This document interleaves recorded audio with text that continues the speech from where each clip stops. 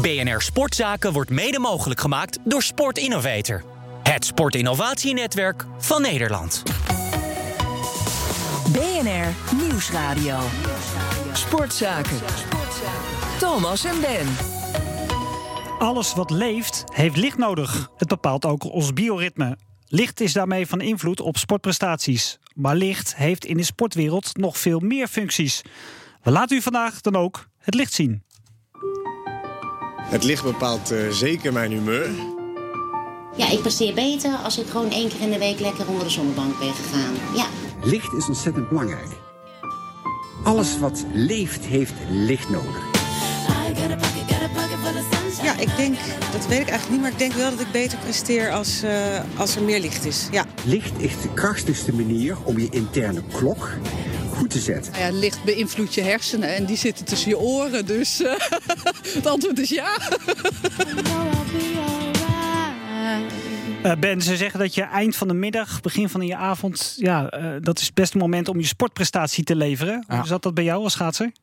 Nou, kijk, je hebt vaak geen invloed op wanneer je die topsportprestatie moet leveren. Dus je zorgt dat je lichtritme en je bioritme zo is ingedeeld dat je op dat moment, al is het 9 uur 's morgens, ik denk aan de Olympische Spelen van Sarajevo 1984, toen moest Thomas Gustafsson om 9 uur 's morgens rijden, toen ging hij 5 uur uit bed, zijn hele ritme omdraaien. Dus je moet zo geprepareerd zijn en licht kan daarbij helpen. Daar gaan we het vandaag over hebben. Is mooi dat je altijd top bent, al is het 3 uur 's nachts. En hoe reed Gustafsson toen? Dat weet ik niet meer. Ja, dat was mooi, jongen. Hij won goud op de 5 kilometer. En hij had zilver op de 10. En het verschil op de 5 kilometer was 500ste. En op de 10 kilometer 200ste. Ongelooflijk. Een ander dingetje. We hebben het in BNR Sportzaken natuurlijk over sport, ondernemerschap en innovatie.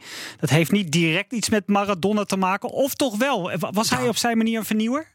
Ja, verschrikkelijk. Maar dat is meer de beleving van de sport. Ik denk dat Maradona echt, iedere sporter, hoe je sport kan beleven, dat is echt een voorbeeld. En dat Argentinië 3 dagen nationale rouw, dat moeten we eigenlijk de hele wereld zou gewoon 3 dagen in nationale rouw. Dat zo iemand die zoveel betekend heeft, geweldig om naar te kijken, aan terug te denken. Ja, een vernieuwer, niet echt technologisch, maar wel qua mens zijn uniek. Sportbeleving. Ja, fantastisch. We gaan het dus hebben over licht, over hoe het de prestatie beïnvloedt. Hoe licht helpt bij verduurzaming van sportvelden en stadions. En hoe licht de sportbeleving beïnvloedt. Dat doen we met Frans Spelen van Signify. Maker van Licht, vroeg onderdeel van Philips. Welkom. Dankjewel Thomas. U houdt zich dus bezig met sport en licht. In hoeverre is dat een aparte divisie in Signify? Het is niet zozeer een aparte divisie, maar wij richten ons in ons public segment, richten wij ons zeker op sport. Dus we kijken naar binnen- en buitensport. Waar kan licht een rol spelen in de sport? Ja. Maar is dat dan, is het ook zeg maar qua marketing meer, of is het ook echt gewoon PNL belangrijk? Het is een onderdeel dat gewoon ook iets moet opleveren. Of is het meer marketing? Nou, dus het sportsegment in Nederland is groot. Groter dan het in andere landen is. En daarom is het ook een belangrijk segment voor ons. Er is veel licht nodig bij sport. Zowel bij recreatieve sport als bij professioneel. En met licht kunnen we ook van alles betekenen. Je kan de prestaties beïnvloeden. Er zijn normen. Er moet gewoon verlichting zijn om te kunnen sporten. Maar je moet ook kijken naar de omgeving. Licht, hinder. Nee. Dan concludeer ik toch dat het meer is dan alleen maar een marketingtool. Sport en licht. Ja, absoluut. Mooi. Ik vind die prestaties interessant. Ja, Thomas. die beïnvloeding. Wat weten jullie daarvan? Er wordt heel veel onderzoek gedaan naar wat de effecten zijn van licht op ons als mens. In ons lichtcentrum in Eindhoven laten wij verschillende applicaties zien. En daar laten we ook zien dat verlichting iets doet met onze hormoonhuishouding. Als we dat weten, dus we weten dat als er te weinig licht is, wij meer slaaphormoon aanmaken, dan kunnen we niet presteren. Niet in kantoor, niet in ons werk, maar ook niet in sport. En hoe zien we dat bijvoorbeeld terug op een normaal sportveld in Nederland? Want daar hangen jullie lampen. Ja, zeker. Op een normaal sportveld kijken we ook naar de verschillende sporten. En daar zijn ook normen voor. Die worden door verschillende commissies, NOC, NSF en de Nederlandse Stichting van Verlichtingskunde, worden die normen bepaald. Simpele reden, als er te weinig licht is, dan is het onveilig. Dan kunnen we de bal niet zien. Dan kunnen we niet sporten. Te veel licht kan ook niet. Nee, te veel licht. En dan heb je Want lichtvervuiling, hè, dat is iets van de laatste jaren. In hoeverre heeft u daarmee te maken? Dat is een heel belangrijk issue. In Nederland is het zo dat heel veel sportvelden dicht bij woningen liggen, in de bebouwde omgeving liggen. En daar kun je niet zomaar heel veel licht opzetten zonder rekening te houden met de omgeving. Ja. Daar moet absoluut goed naar gekeken worden. Waar zitten de ontwikkelingen in op dit moment? De ontwikkelingen die eigenlijk al een aantal jaar gaande zijn, zitten vooral in energiebesparing. Proberen zoveel mogelijk energie te besparen. Zowel door een energie-efficiënt product te maken, maar ook door de aansturing ervan te optimaliseren. Dus licht gebruiken op het niveau waar het nodig is, op de plek waar het nodig is. Maar ook de armaturen af te schermen. Het gaat om verduurzaming, hè? Daar gaan we het later in de uitzending ook nog eventjes over hebben. Toch even, je zei net, de Nederlandse markt is groot, is belangrijk voor ons. Zet het eens af tegen andere Europese landen bijvoorbeeld. Hoe actief zijn jullie bijvoorbeeld in Duitsland, Engeland, Frankrijk? Ieder land heeft zijn eigen manier hoe de sportinfrastructuur geregeld is. In Nederland is het zo dat iedere stad, ieder dorp, iedere plaats heeft een voetbalvereniging en heeft een hockeyclub en heeft verschillende tennisverenigingen. En wij weten niet beter dan dat er daar heel dicht bij ons altijd een club is waar we naartoe kunnen om te sporten. Ja, maar normaal heb ik van, je draait er een lampje in en prima en je kan sporten. Weet je, niet moeilijk doen. Maar jij propageert nu, nee, licht is heel belangrijk. Het is meer dan een lampje. Wat is mijn voordeel dan als ik meer dan een lampje heb? Het voordeel is dat je tegenwoordig met aanstuurbare LED-verlichting kunt bepalen hoeveel licht je waar en wanneer wilt hebben. En belangrijker, wanneer wil je dat niet hebben. En voorheen was dat veel minder flexibel. Was het aan-uit punt? Aan-uit en dan het liefst aan en dan nog een minuut of 15, 20 wachten voordat het is opgewarmd. En vooral niet uitzetten. Nou zijn wij van nature buitenmensen, hè, maar we zitten veel binnen, te veel. In combinatie met deze donkere en koude wintermaanden leidt dat natuurlijk tot somberte of depressies.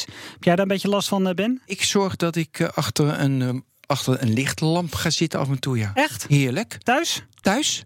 Dan zet je de lamp er gewoon volop? Ja. Echt? Ja, joh, het is zo donker allemaal. Vind ik fijn. Ja? Ja, licht vind ik echt essentieel. Nou ben jij geen humeurig mens natuurlijk. Nee, maar van nature vrij positief. Maar in de donkere maand denk ik, een beetje meer licht. Kan helemaal geen kwaad. En nu, meneer Pelen? Hoe zit het met u? Moet u naar buiten? Ik denk dat iedereen wel het gevoel heeft dat hij op een gegeven moment naar buiten moet. En dat het prettig is om lekker buiten te zijn. En aan de andere kant kun je met een oplossing als Philips Hue binnen tegenwoordig ook het licht kiezen wat je wil. Of dat nou veel of weinig is, warm-wit, koelwit of zelfs een kleurtje. Dat kan. Dat is nou iets waar we over kunnen doorpraten met Jan Denneman. Hij is van de Good Light Group, een non-profit organisatie die pleit voor het belang eigenlijk van licht. Welkom. Dag Thomas. Is dat een goede oplossing, zo'n Philips Hue, voor het niet naar buiten gaan? Het is een goede aanzet. Toch moet je realiseren dat licht voor alles wat leeft heel belangrijk is. En ook met name voor de mens. En ook met name voor de sporter. Want als je overdag voldoende licht krijgt, dan worden je hormoonstromen in je bloed inderdaad, die cyclisch over de dag door moeten verlopen, zo geregeld dat je 's avonds goed slaapt en goed uitrust. En overdag dus optimaal fit bent en je topprestaties kan leveren. En daarbij heb je ook nog een goed humeur. Ja.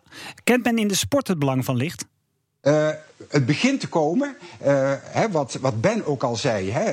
Kijk, als je over tijdzones heen reist, dan moet je zorgen dat je in de nieuwe tijdzone, dat je lichaam in ieder geval heel snel weet dat in die nieuwe tijdzone waarin je moet gaan presteren, dat het dan dag is. Ja? En niet dat je lichaam denkt dat het nacht is, want dan kan je echt veel minder een topprestatie leveren dan je zou willen leveren. Maar belangrijk is dat je inderdaad goed slaapt en daardoor dus overdag fit bent. En de beste trigger om te zorgen dat je kwaliteit van slaap het best is overdag veel licht krijgen. Hoeveel licht? Eigenlijk, als je naar buiten getallen gaat, graag. Ja, getallen graag. Ja. Nou, kijk, buiten was het licht vandaag. Het was hier in Eindhoven een hele sombere dag. Was het toch nog 6.000, 7.000 lux. Wat is lux? Op je oog. Lux is de hoeveelheid licht die op je oog komt. Is lumens per vierkante meter. Maar binnen, in een heel goed verlicht kantoor of een heel goed verlichte sporthal, is dat maar een paar honderd lux. En daarvan is aangetoond dat een paar honderd lux niet effectief zorgt dat je biologische klok goed gesynchroniseerd wordt met de echte tijd. Want hoeveel heb je wel nodig? Je hebt minstens 1000 lux op je oog nodig. Ja. Per dag of dus per moment? Nee, een aantal uren per dag. Ja. Liefst in de morgen, nog een beetje in de middag. En je moet ook vooral zorgen dat het 's nachts niet te licht wordt. 's Avonds niet te licht wordt. Ja, en Thomas 's nachts heb je donker nodig. Ja, en Thomas stuurde mij een fantastisch artikel door dat sporters blootstellen aan fel licht, 4420 lux. Voor een tijdrit kan de prestatie verbeteren in vergelijking met minder fel licht. Ja, dat denk ik van, dat moeten dan toch alle sporters direct doen. Waarom gaat Roglic niet een uurtje in de zon liggen voordat hij zijn tijdrit fietst? Zo verbaasd. Nou, Jan?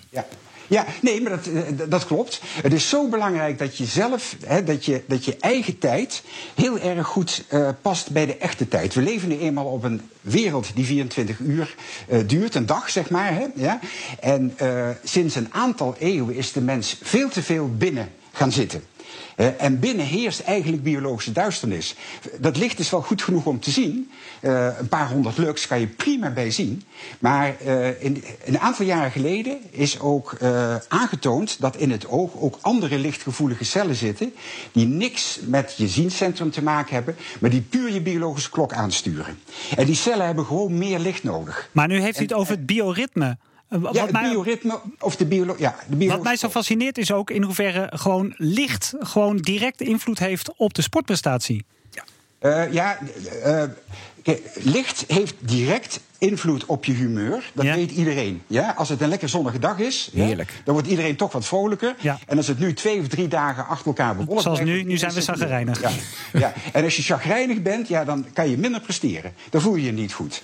Dus er is een directe relatie. Maar ik denk dat de mensen die, als je een uur of 2 uur voor het licht zit, ik weet niet of dat voldoende is. Je moet eigenlijk zorgen dat je eigen interne klok goed gesynchroniseerd is met de echte tijd. Ja, dat is belangrijk.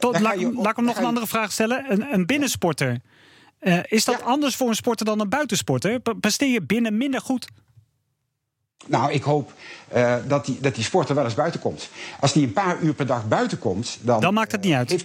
Dan heeft hij een goed gesynchroniseerde biologische klok. En als hij dan binnen moet het licht dan nog alleen maar goed genoeg zijn om goed te kunnen zien. Een tafeltennisser, dat is vaak binnen. Ja? En die moet er dus voor zorgen dat hij binnen dat licht heeft om goed te kunnen zien. Maar hij moet zorgen dat zijn biologische klok wel goed staat. Ja. En dat doe je dus heel veel buiten te zijn, of ervoor te zorgen dat in zijn oefenhallen voldoende licht is. Maar Jan, ik heb nu een hele concrete vraag. Ik ben een tennisser.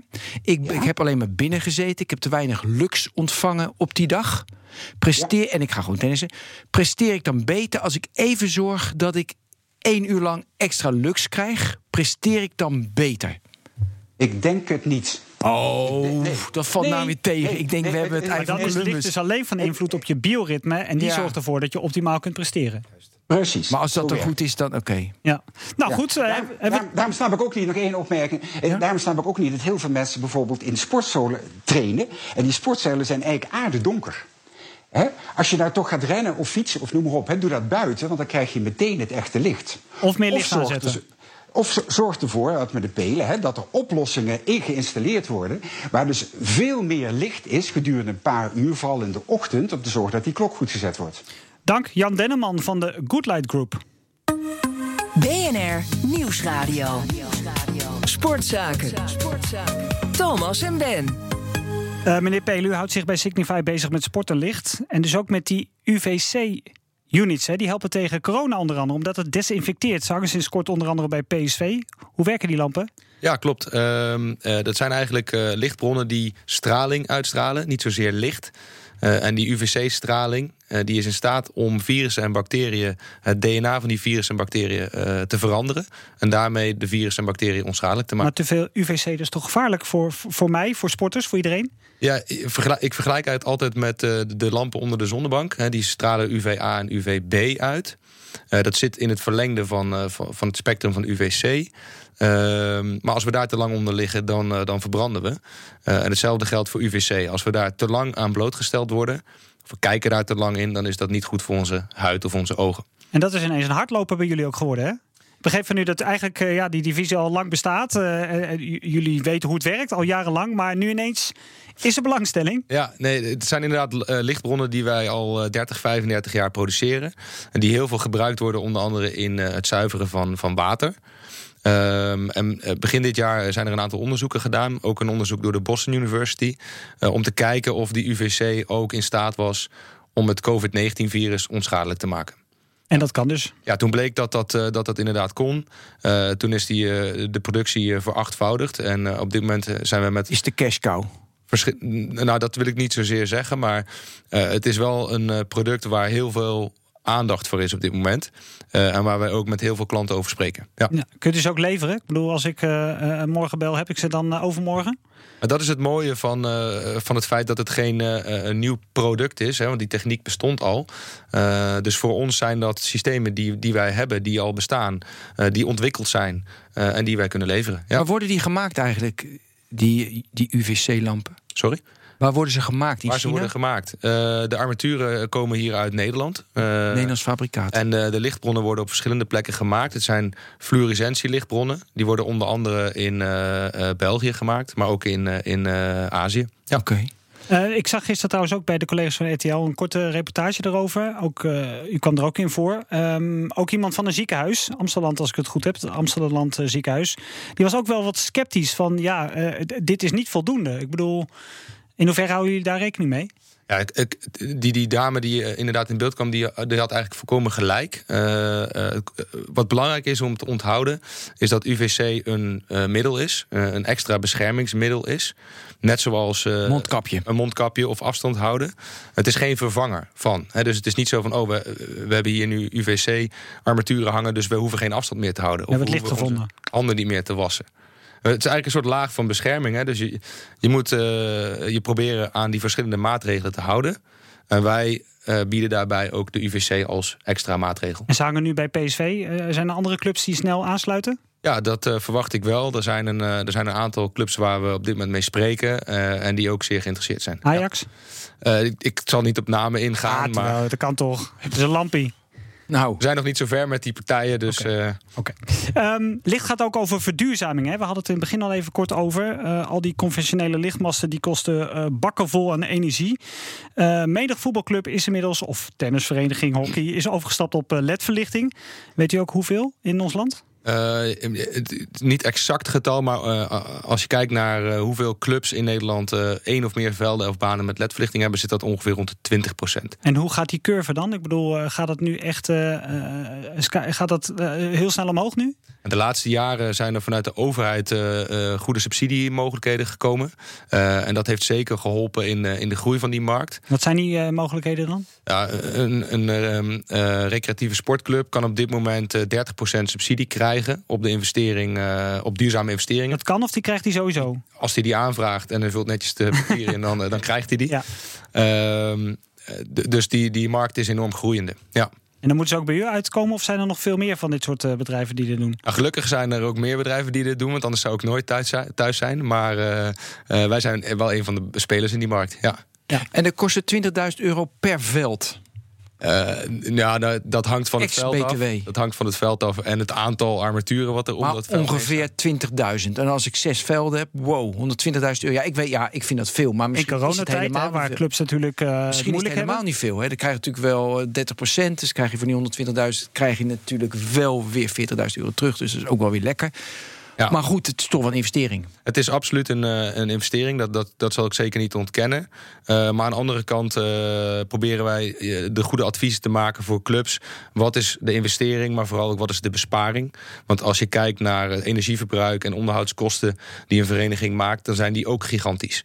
En wat krijg je nou ongeveer voor terug? Ik bedoel, wat besparen ze? De 1-op-1 vervanging, dus een conventionele lamp, conventionele schijnwerper vervangen voor een LED-schijnwerper, is de besparing ongeveer 40%. En de extra besparing zit hem vooral in gebruik. En dus verlichting kunnen dimmen, een helft van een veld besturen en een andere helft uitzetten als die niet gebruikt wordt. En dus gedrag. Ja, met trainingsveldjes. Weet je dat je de helft even uitzet s'avonds? Ja, ik kan me voorstellen. Ja. Ik weet ook zo'n 10, 20 jaar geleden toen ik nog voetbalde. Die dingen moeten eerst warm worden. Hè? Ja, de oude massa. Voordat je dan kon spelen was je weer een paar minuten verder. Nou, gewoon even rustig wachten. Een beetje rust. Ja, dat is goed. Dat is waar. Maar hoeveel jaar, je zei een besparing. Nee, maar een besparing. Hoeveel jaar hebben ze dat eruit? Die investering gemiddeld? Want ik ben nu even een club. Ik zit te denken, moet ik dat nou wel of niet doen? Ook dat hangt heel erg van de situatie af. Ja, nee, dat snap ik. Maar gemiddeld, je hebt al die business cases doorgerekend. Want zo moet je naar een club toe. De bandbreedte is vrij groot. Dat kan variëren van 5, 6 jaar. Maar dat kan ook 12, 13 jaar zijn. Afhankelijk van gebruik, branduren, energiekosten. Ja. Heb jij normaal gesproken, je wordt groter, je groeit. En dan gaat de prijs natuurlijk naar beneden, want je produceert meer. Is dat ook zo? Word jij steeds goedkoper? Of juist duurder? Ja, weet ik veel. De verwachting die mensen vaak hebben is dat het inderdaad steeds goedkoper wordt. Ja. Maar de ontwikkeling zeg maar, van LED van een jaar of 10 geleden, die zijn we wel voorbij. Dus LED is op dit moment eigenlijk de standaard geworden. Het is een gangbaar product. En natuurlijk groeit die markt, maar het is niet zo dat elk jaar dan weer goedkoper wordt. Toch zijn die LED-lampen grofweg zo 2 keer zo duur dan de conventionele, klopt dat? Ja, klopt. Waar zit dat verschil dan in? Het is een heel ander product. Kijk, een conventionele schijnwerper, dat is eigenlijk een spiegel met een lichtbron daarin, met een lamp daarin. Die lamp kun je ook makkelijk vervangen. En een LED-armatuur is elektronica.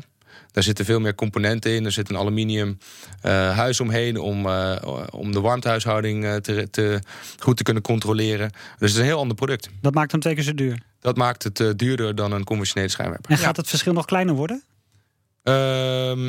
Ja, dat vroeg ik ook. Wordt goedkoop, want R&D-kosten zijn weg. Dus ja, naar mijn idee moet je echt aan. We proberen die amateurvereniging natuurlijk een beetje te helpen in deze tijden, toch? Ja.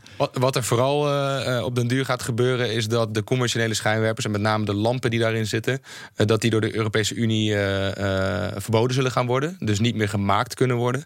En uiteindelijk LED-verlichting dus de enige optie is. Speelt het ook eigenlijk hetzelfde? Want ik heb daar dan weer geen ervaring mee. Is het lekker, hè? Prettiger? Is het lekker licht? Het is altijd anders. Ja, maar is het beter presteren? De lichtkwaliteit is absoluut beter. Waarin? Het licht is witter, het licht is frisser. Vaak is het ook meer licht. Want de installaties die vervangen worden zijn vaak al ouder. Mm-hmm. En lampen die daarin zitten zijn vaak ook al flink teruggelopen. Dus het is gewoon een frisser, prettiger licht waarbij we gewoon beter kunnen zien. We krijgen heel veel mooie reacties van mensen die zeggen, ja, ik vind het weer prettig om 's avonds te tennissen, want ik kan de bal gewoon beter zien. Ja. Dus als jij ergens bent, jij ziet hier van, dat is goed licht. Je hebt goed licht en slecht licht dus. Want de ene keer zie je de bal weg. Ja. We hebben een heftige discussie nu en dan gaan we door in de podcast. Roglič, want daar waren we nog niet uit. Weet je al, heeft hij voldoende licht? Maar wat je zei net, vond ik voor de uitzending ook zo mooi, dat je een optimaal licht kan hebben. Kun je dat uitleggen?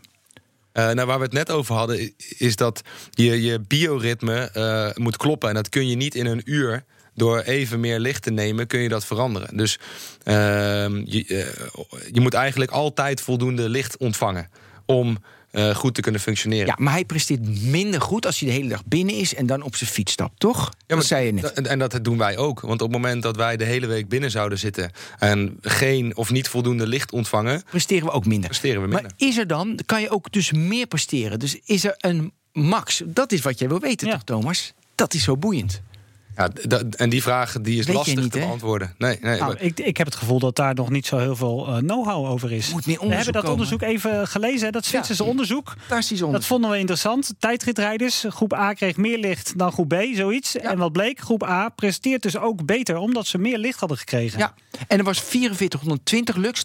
Het gaat om getallen. De andere 230, dus echt veel meer. Dus dat is echt, buiten is die 4000, en dan is het niet eens heel zonnig volgens mij. Nee, klopt. En binnen is die paar honderd waar wij nu ongeveer in zitten, gok ik. Ja, en er waren 41 jonge mannen, gemiddeld 25 jaar, met een VO2 max van 55 milliliter per kilogram. En dat kan jij duiden als sporter? Ik had ooit 68 per kilogram. En de hele goeie die gaat naar de 80 toe. Maar dan ben je echt heel goed. Ja, maar dat was je. Dus 55 ben je een goede amateur. Ja, kijk, maar wat ook belangrijk is, wat net ook in de uitzending voorbij kwam.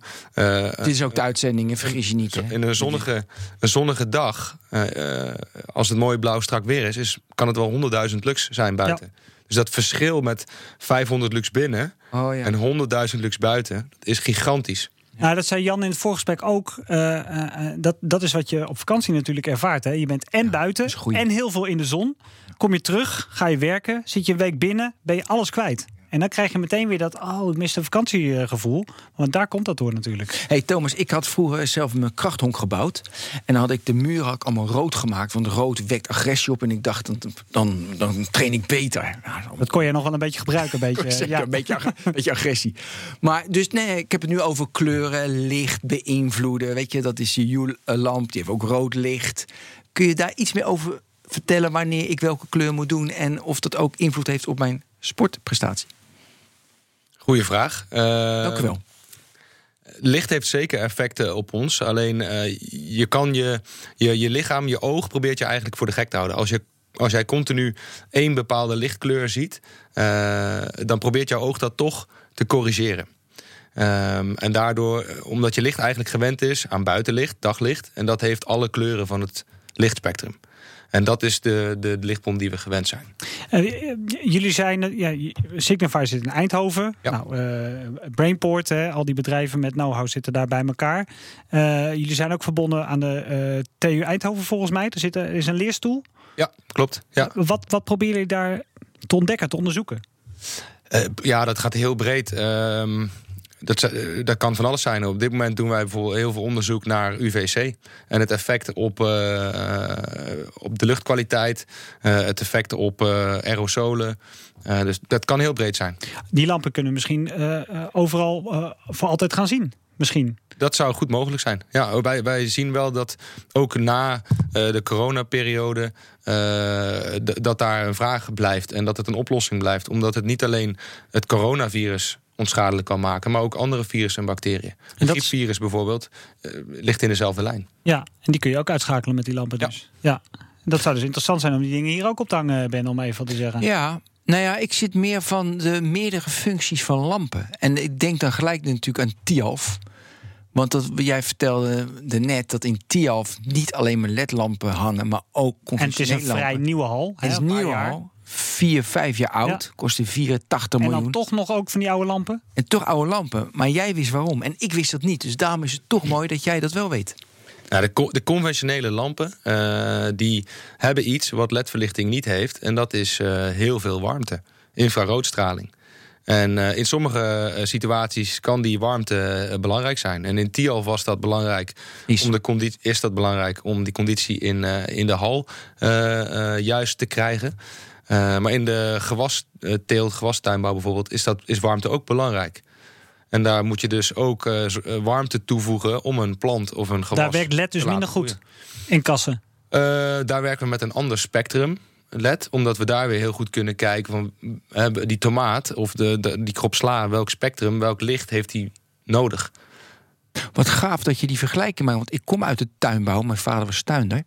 En nu zie je natuurlijk alleen maar dat die plantjes gewoon, die hebben daglicht, het zal allemaal wel. Het wordt helemaal geoptimaliseerd hoe ze het beste groeien. Daar zitten jullie dus ook in. Ja, absoluut. En dan zie je heel vaak rood licht, oranje-rood licht als ik door het Westland rijd.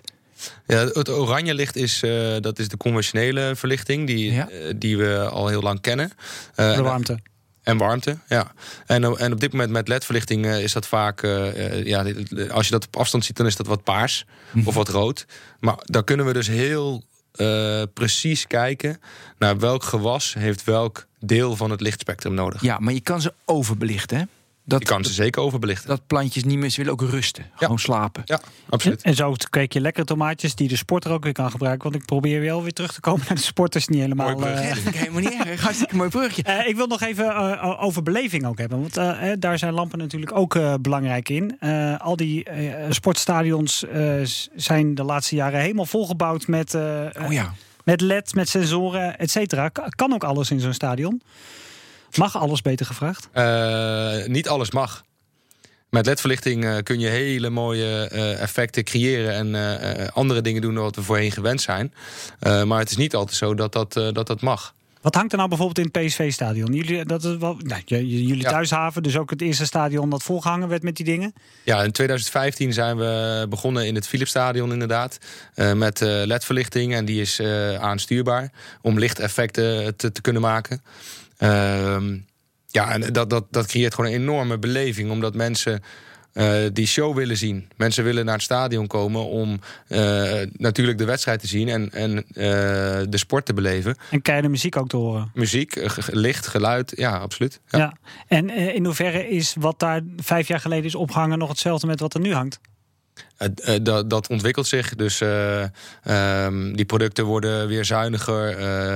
Gaan meer licht geven, waardoor je er minder nodig hebt. Waardoor je weer betere energiehuishouding krijgt. Ja. En toch, als ik thuis zit, krijg ik er helemaal niks van mee. Hè? Nee, dan moet je echt in het stadion zijn. Ja. Dan voel je het pas. Dus die beleving is echt voor de mensen in het stadion die er nu niet zijn. Ja, tenzij televisie bijvoorbeeld die shows gaat uitzenden van tevoren. Of in de rust. Dat zou uiteindelijk wel heel mooi zijn. Maar dat gebeurt op dit moment nog niet. Nou, nee, ik denk aan droneshows nu. Zie je natuurlijk ook met ledverlichting in drones. In plaats van vuurwerk straks. Weet je, de mooie droneshows. En ik denk, Thomas, wij waren samen in Olympische Spelen Londen. Weet je nog? In al die stoeltjes, allemaal ledverlichting. Dat ze het hele stadion. Mooi was dat ook. Ja, maar daar had je het ook wel even over een stadion. Het Olympische Stadion in Londen was ook wel... Nee, maar goed, meer van met licht, wat voor beleving je kan in hoeverre betrek je de toeschouwer erbij? Het mooie is dat we bij het Philipsstadion zelfs onderzoek hebben gedaan en verschillende partijen hebben gesproken en ook heel veel supporters hebben gesproken om te vragen wat zij belangrijk vinden en hoe zij een komst naar het stadion beleven. En hoe die dag eruit ziet en wat ze belangrijk vinden. En daar proberen wij dan met licht waarde te creëren. Want wat zeggen ze dan? Dat men veel stadions worstelen op de niet-wedstrijddagen met wat doe ik om mijn stadion aantrekkelijk te maken. En op de wedstrijddagen, waarom komen de mensen pas heel kort voor de wedstrijd naar binnen en waarom gaan ze vrij snel na de wedstrijd weer weg. Dus wij spreken met de klanten in dat segment over beleving. Entertainment, hoe kunnen we de sfeer in het stadion nog verder verbeteren, zodat mensen het prettig vinden om eerder naar het stadion te komen en misschien wel ook langer in het stadion te blijven. En in hoeverre staat dat eigenlijk allemaal los van de wedstrijd? Je gaat toch naar het stadion voor de wedstrijd? Uiteindelijk ga je naar het stadion voor de wedstrijd. Maar kijk maar naar de Amerikaanse sportmarkt. Daar zijn zij verder in het show-element, wat we eigenlijk hier in Nederland nog niet zo heel lang kennen. En willen we dat ook in Nederland? Ik bedoel, als je naar het stadion gaat, wil je dan een half uur opgezweept worden? Nou, ik ga alleen maar voor echt sport. Maar daar ben ik wel heel erg puriteins in. Ik vind het wel mooi. Dat zie je met schaatsen. Ik zit even na te denken, past het wel bij ons Nederlanders? Veel minder. Ik moet eerlijk toegeven, ik ben ook wel in de arena geweest. Als dan die muziek aangezet wordt. Ja, je krijgt toch rillingen. Ik vind het ook knap dat je mensen zo kan bewerken met licht en met vuurwerk. Nou ja, ze hebben van die fonteinen natuurlijk en muziek. Weet je, dat vind ik ook wel knap. Ja. Ik moet ook altijd denken aan de jongere generatie. Mijn kleine kinderen in mijn familie, die zijn heel erg gewend om met smartphones en tablets te spelen en te werken. En die begrijpen het niet als dat bijvoorbeeld op een televisie of wat dan ook niet werkt. Dus die generatie is veel meer gericht op dat entertainmentstuk. Om de beleving, die interactie met telefoons en dergelijke. Ja. Tot slot, mooie slotvraag.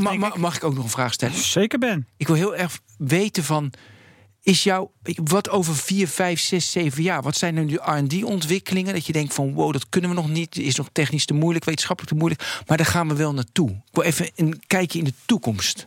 Als het mag. Als je het weet. Wat we heel veel zien in verlichting is dat verlichting veel meer is dan licht geven. Licht wordt eigenlijk IT. Dat betekent dat we licht geven is 1... Maar de effecten die we daarnaast kunnen creëren is 2. Als we interactie kunnen krijgen met connected lighting, zoals we dat noemen. Dat kan heel simpel zijn thuis met onze Hue-verlichting die we kunnen koppelen aan andere toepassingen. Aan de deurbel, blablabla. Bijvoorbeeld. Maar ook internet via het licht. Op dit moment produceren wij producten waarbij True Li-Fi, dus licht of internet via het licht, waardoor je als je onder een armatuur zit en dat armatuur geeft licht, maar daar kun je ook internet ontvangen. Mooie Thomas. Ja. Gaaf. Ik moet tot slot dan denken aan Maradona, want daar begonnen we middag ook mee. Gaan we het ooit nog beleven dat zo'n dribbel van Maradona, die we nu veel gezien hebben tegen Engeland, het mooiste doelpunt van de eeuw was het. Ja. Ik heb gisteren ook geleerd dat het mede kwam door het veld. Hè, dat het mede daardoor zo'n geweldig doelpunt kwam. Want die bal die stuitte alle kanten op. Goed. Maar gaan we het ooit nog meemaken dat we zo'n soort dribbel van Maradona of Messi of een toekomstige Messi of Maradona in een spotlight gaan zien? Dus dat hij echt met zo'n lamp erop gevolgd gaat worden. Want dat is natuurlijk ook iets met licht. Je kunt iemand volgen. Het is wel een hele leuke vraag. Je kunt inderdaad iemand volgen. Ik weet niet of dat tijdens een wedstrijd in een spelmoment zal zijn. Maar een penalty nemen waarbij alleen de 16 meter verlicht is door de keeper en de speler die hem gaat nemen. En de rest van het stadion is donker. Lijkt me geweldig. Ja, bij zo'n shoot-off, net dat weet jij hoe dat heet bij voetbal. Penalty-reeks. Een penalty-reeks, dan zou dat best mooi zijn. Lekker muziekje erbij. Maak de spanning hoog. Maar dan moeten we ook eerst naar de KNVB. En dat is dan wel weer een volgende stap. Daar gaan we maar. Daar laten we het bij. Succes. Dank Frans voor je komst. Graag gedaan. Dank Ben. Ja, jij bedankt. Tot volgende week. BNR Sportzaken wordt mede mogelijk gemaakt door Sport Innovator. Het sportinnovatienetwerk van Nederland.